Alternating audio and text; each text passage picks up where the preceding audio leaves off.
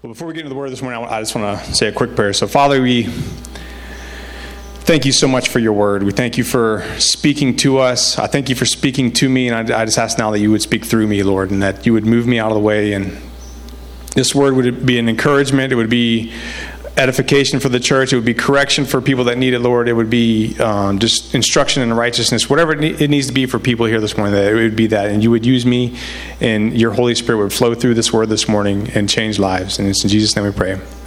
Amen. Amen.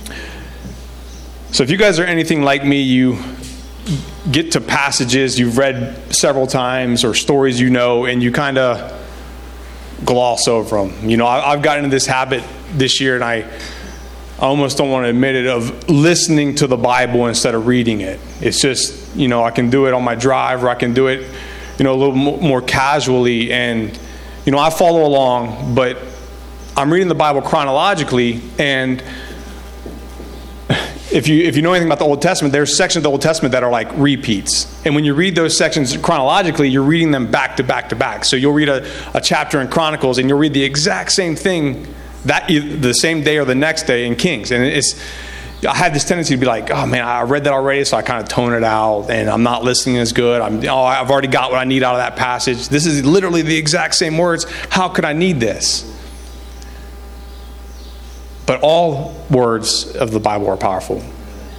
And I do that more often than I'd like to admit, and I know I'm not the only one that does that.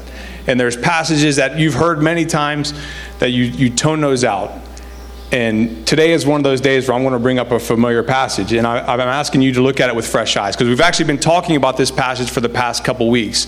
And that is the parable of the 10 virgins. And we have a full house today. It's been a while since we've had a full house. It's been a while since all of us were on the same island together and got to come to church together. So this is awesome. So maybe you've missed this, but we're going to read from Matthew chapter 25, beginning in verse 1. It says, "At that time, the kingdom of heaven will be like 10 virgins who took their lamps and went out to meet the bridegroom. 5 of them were foolish, and 5 were wise. The foolish ones took their lamps, but did not take any oil with them. The wise ones, however, took oil in jars along with their lamps. The bridegroom was a long time in coming, and they all became drowsy and fell asleep. At midnight, the cry rang out, 'Here's the bridegroom, come out to meet him.' Then all the virgins woke up, trimmed their lamps. The foolish ones said to the wise, 'Give us some of your oil, our lamps are going out.' 'No,' they replied, 'there may not be enough for both of us, and for both us and you. Instead, go to those who sell and buy some oil for yourselves.' But while they were on their way to buy oil, the bridegroom arrived, and the virgins who were ready went with him to the wedding banquet, and the door was shut. Later the others came and said, 'Lord, Lord,' they said, 'open the door for us.' But he replied, 'Truly I tell you, I don't know you. Therefore keep watch, because you do not know the day or the hour.'" Now that's a very common parable about the rapture.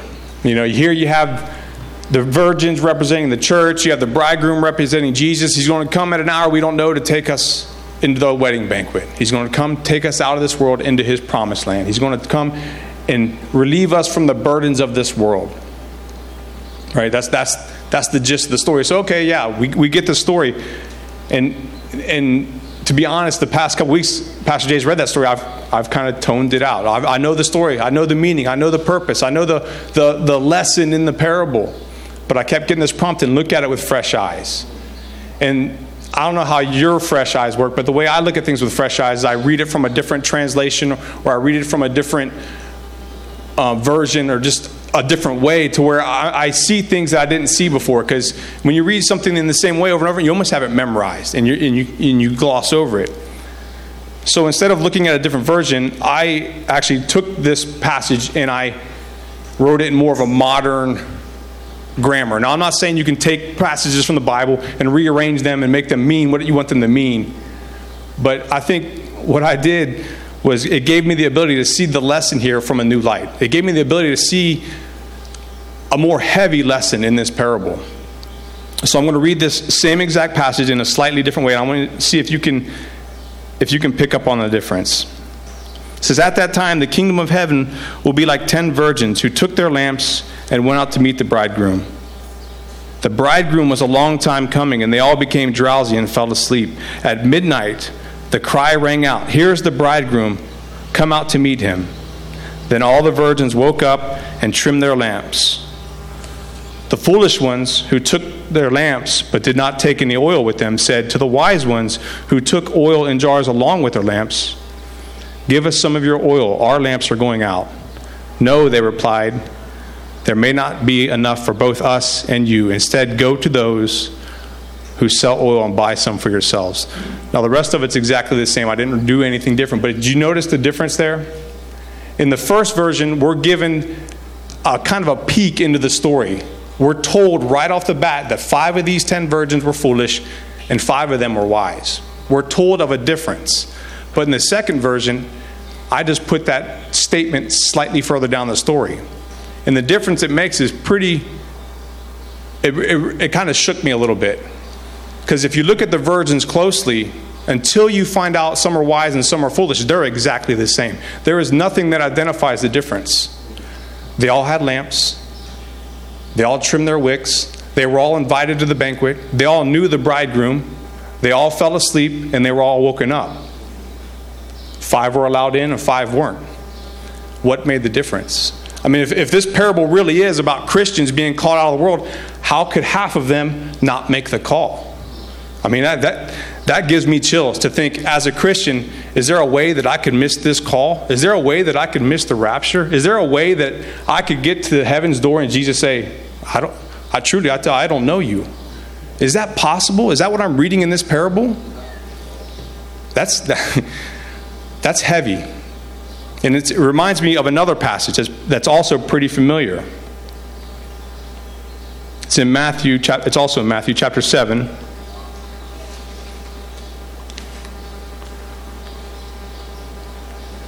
Beginning in verse 21. It says, not everyone who says to me, Lord, Lord, will enter the kingdom of heaven, but only the one who does the will of my Father who is in heaven. Many will say to me on that day, Lord, Lord, did we not prophesy in your name, and in your name drive out demons, and in your name perform many miracles? Then I will tell them plainly, I never knew you. Away from me, you evildoers.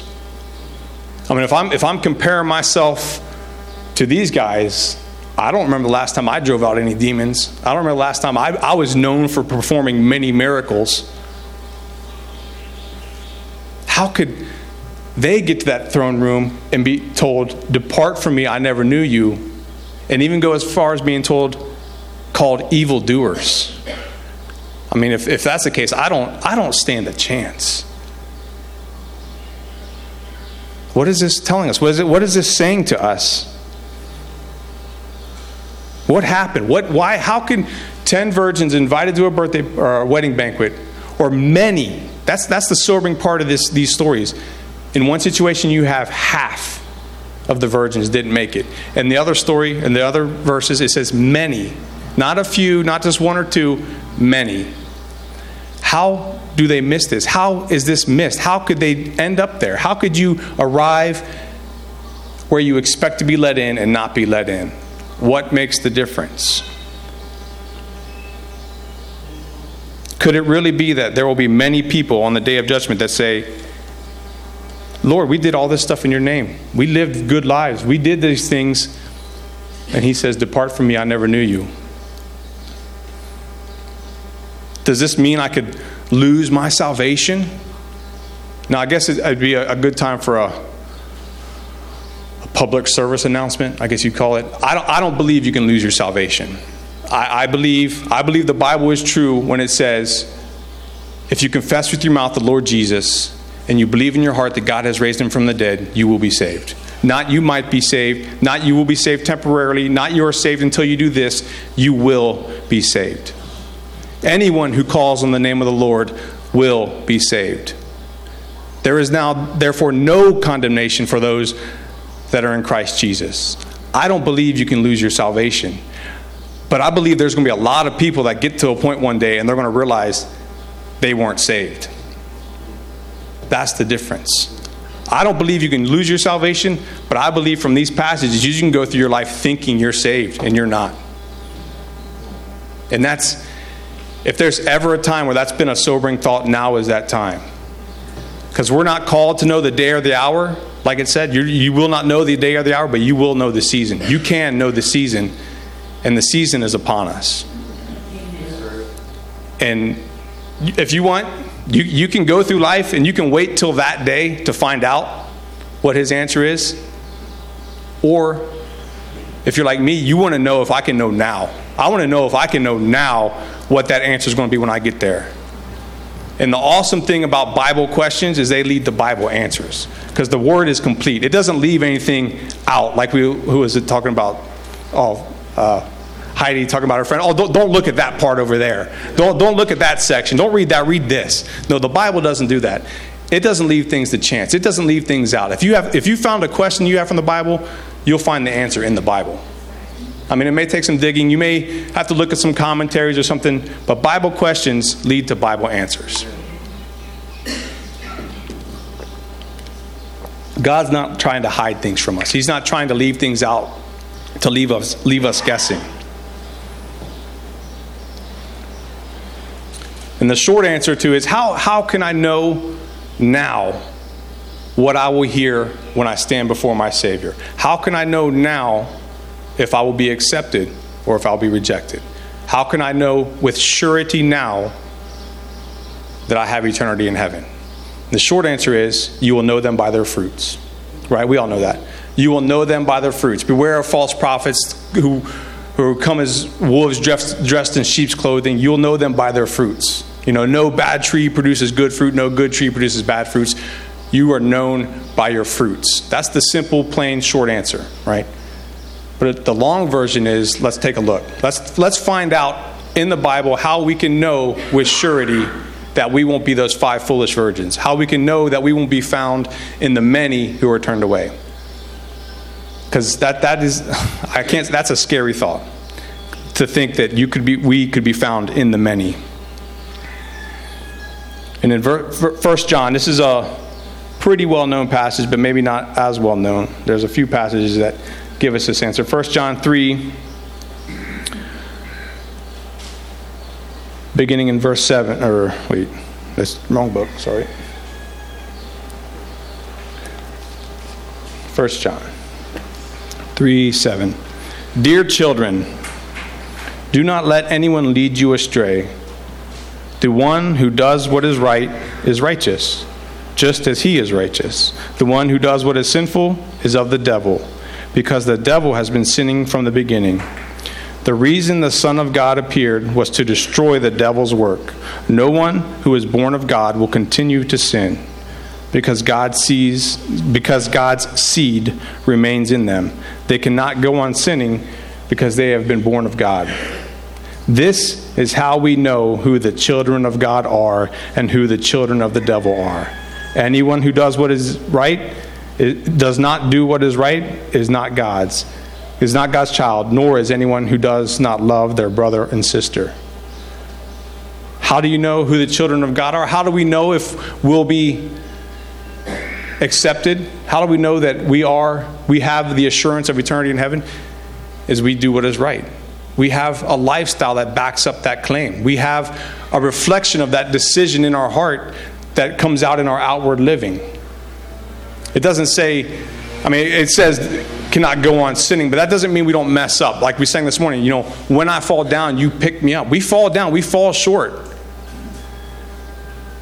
But it's that progression of having a life change, a progression of having your life transformed from being in His presence, a life being transformed from being in His Word, a life being transformed from abiding with Him. Right? A little more common passage is in James. Same concept. James chapter 2. Beginning in verse 14. What good is it, my brothers and sisters, if someone claims to have faith but has no deeds? Can such faith save them? Suppose a brother or sister is without clothes and daily food. If one of you says to them, go in peace, keep warm and well, well fed, but does nothing about their physical needs, what good is it? In the same way, faith by itself, if it is not accompanied by action, is dead. I like that word action, because there's a stigma on the word works, because of the belief that there's beliefs out there that you can work your way into heaven. You can do things and earn your way into heaven. But action is different. Faith without action, faith without deeds, faith without follow through is what the key is.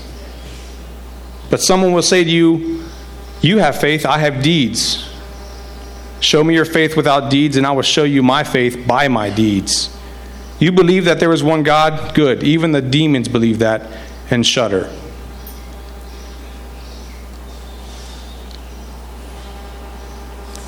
There are those that believe but have no actions. There are those that believe that God is the only God. Even the demons believe it says. And they shudder at the fact of it. They know God is the one God, but yet they don't have faith. They don't have salvation. They don't have the assurance that we can have today. There's a saying, I forget who said it, belief won't get you anything, but without belief, you won't get anything. It's that combination. You know, we have two sets of people here. We have a group of virgins who had faith but no works. They had faith but no follow through, right? And then we have a group of false disciples who had all the works but no faith. So faith without actions is dead, and actions without faith is dead. We got to have both. It's not one or the other, either or. It's both and. Both faith and actions. Both actions and faith. Lifestyle and faith. Neither one of the different ones, the actions without faith or the faith without actions, worked for either party. They both ended up the same way. Both expecting to be accepted, but then turned away. Left saying, but we did this. But we know you. But we had an invitation. No, I do not know you. You can know Jesus and him not know you. That's a scary thought.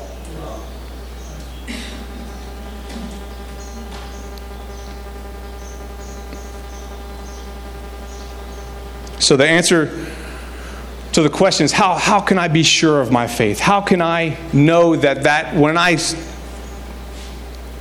I realized that I needed a Savior, how can I know that was real? How can I know? Can we know? Because anyone that's been a Christian for a long time, the devil likes to poke at things. Oh, you wouldn't have done that if you were really saved. You wouldn't have said that if you were really saved. Jesus doesn't love you anymore. How can we stomp those doubts out? Because doubts lead to questions. Questions lead to uncertainty. Uncertainty leads to disbelief. And disbelief leads to distance. Distance from God. How can we know? How can we close that gap? How can we keep those doubts out of our minds?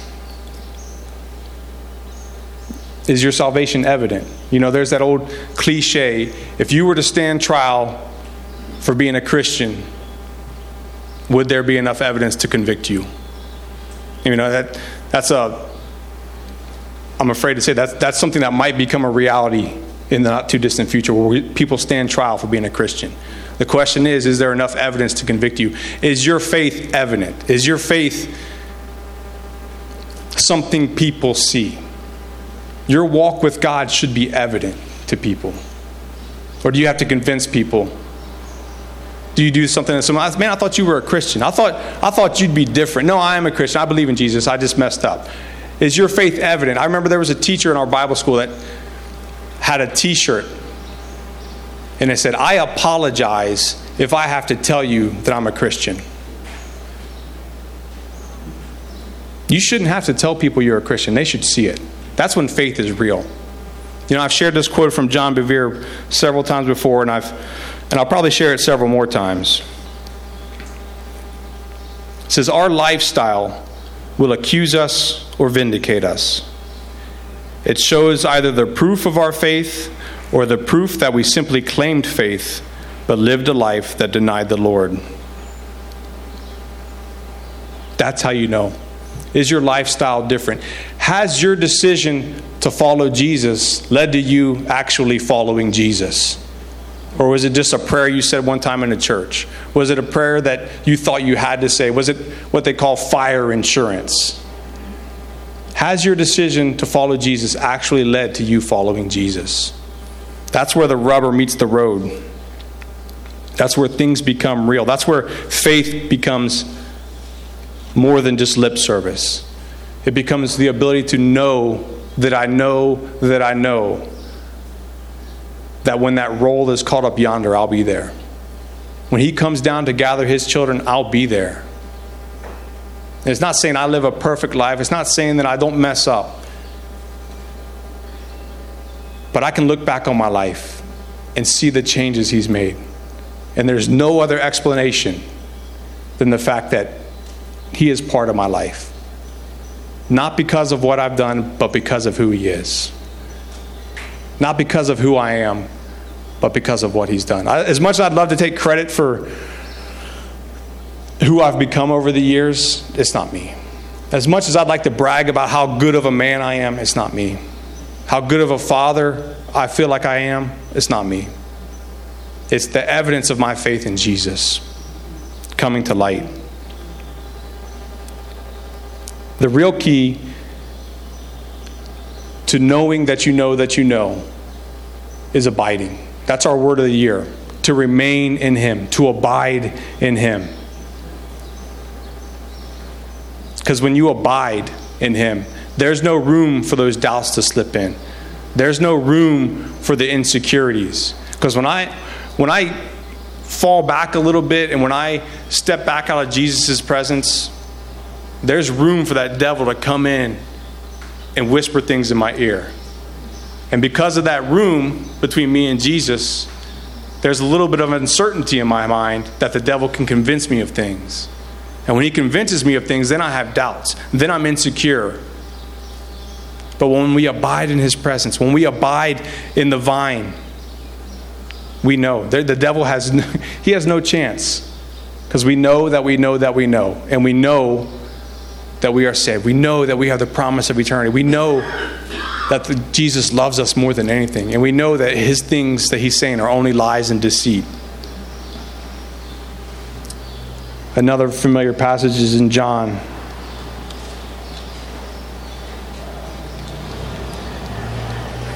Chapter 15.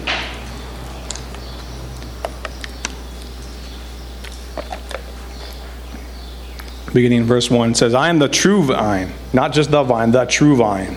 And my Father is the gardener. He cuts off every branch in me that bears no fruit, while every branch that does bear fruit, he prunes so that it will be even more fruitful. You are already clean because of the word I have spoken to you. Remain in me as I also remain in you. No branch can bear fruit by itself. It must remain in the vine. Neither can you bear fruit unless you remain in me. I am the vine, you are the branches. If you remain in me and I in you, you will bear much fruit. And apart from me, you can do nothing. If you do not remain in me, you are like a branch that is thrown away and withers. Such branches are picked up, thrown into the fire, and burned. If you remain in me and my words in you, you will ask whatever you wish, and it will be done for you. This is to my Father's glory, that you bear much fruit, showing yourselves to be my disciples. How do we bear fruit? We abide in the vine. We stay in his presence. We can't do it on our own. I've tried. Many in this room, probably everybody in this room has tried to do it on their own, and you can't do it. You have to abide in the vine. And I had kind of a real world application of this. The property we moved into, for those of you who know, has a beautiful stream on the back of it. But they allowed it to just be completely overgrown to where you couldn't even see the stream from our house, except for like little pockets through the vines. I mean, these vines were causing these giant trees to sag. I mean, they were just huge vines, big leaves. I mean, it looked like something out of Jurassic Park. So I tasked to myself with clearing this stuff up. And most of the vines, they got, I don't know what kind of vines they are, but they got, it's creepy looking. They got these thousands and millions of little teeth that grab onto the tree and they hold on. And most of them I could just pull out. But there was this one giant, the stalk of this vine was about that big around. I mean, and it was just overtaking this giant tree. And I could not pull the grip that it had on that tree. So I'm like, man, how am I going to get this down? And I thought of this passage. You gotta stay attached to the vine. If you're not, you'll dry up and wither. So I took my axe and I made a little slit in that vine, just tiny. I mean, you could barely even see the separation between the part that attached to the ground and the part that went up the tree. Just a little slit. You know what? That vine held on tight. It didn't come right off. It wasn't like a snake that just withered up and fell. It held on tight. It still was a very strong vine. The next day, it still was a very strong vine. A week later, it still was a very strong vine, but you could see some brown on the outside, the edges of the leaf. The next week, it still was a strong vine, but a couple of leaves had fallen off. Finally, after 3 weeks, I was able to pull that vine's grip on that tree. And I thought, man, how easy is it for us to have that little slit of separation between us and God, where we don't even notice it. We do something small, we do something stupid, and there's a slit of separation between us. But we go on our life because we don't feel it, we don't notice it. We're still a strong vine. We're still doing good. Then a week later, we're a little bit weaker. A week later, we're a little bit weaker. And a week later, the enemy's just ready to go, wham, and yank you down because you've been separated. You weren't abiding. You don't have the fruit. You don't have the strength because you're not abiding. So whatever it is that the enemies came in and slit your abiding, whatever it is the enemies came in and slipped in between you and God, whatever it is that's came in and taken away the joy of the presence of the Lord, no matter how small it feels this morning, trust me, deal with it while it's small. Because this preparation, this being ready for that day is not something you want to put off. You don't want to wait till that day to find out. You don't want to wait till that day if you were genuine in your faith. If you were walking your faith out in an evident lifestyle. You don't want to wait till that day. I don't want to wait till that day. Today is the day of salvation. You know, if you haven't come to the Lord for salvation, come see one of the pastors after church. Today is the day of salvation, not tomorrow. This is one preparation that you don't want to procrastinate on, because we're not guaranteed tomorrow. We are a vapor in the wind, as we sang this morning. And that is you ever watch a puff of smoke or a mist of vapor go into a strong breeze? You barely even see it. That's our life compared to eternity. That's our life compared to what's ahead of us. A vapor in the wind. To put off a decision or the assurance of salvation for another day, another hour is foolishness. And if you have anything that came in and just drawn you out of that presence, out of the ability to abide, to where you can just feel your grip on the Lord just slowly getting weaker and weaker, deal with it today. Because there's so much more joy in having that abiding presence than there is in wondering, does the Lord still love me? Am I sure? Does he really care for me? Could he love me after I did that? To know that you know is the peace that passes all understanding.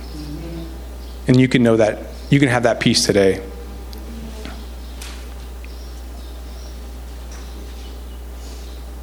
I have just a few thoughts here I wanted to get clear before I close. If we are abiding, we are close to him and will bear fruit. If we are close to him, we know where we stand. If we know where we stand, we will be sure of our salvation. If we are sure of our salvation, we will have no doubts. If we have no doubts, we don't need to question what we'll hear when we stand before him. That's the process we need to follow. And it all starts with our word of the year, abiding. Abide in him. Let's pray. Father, we thank you.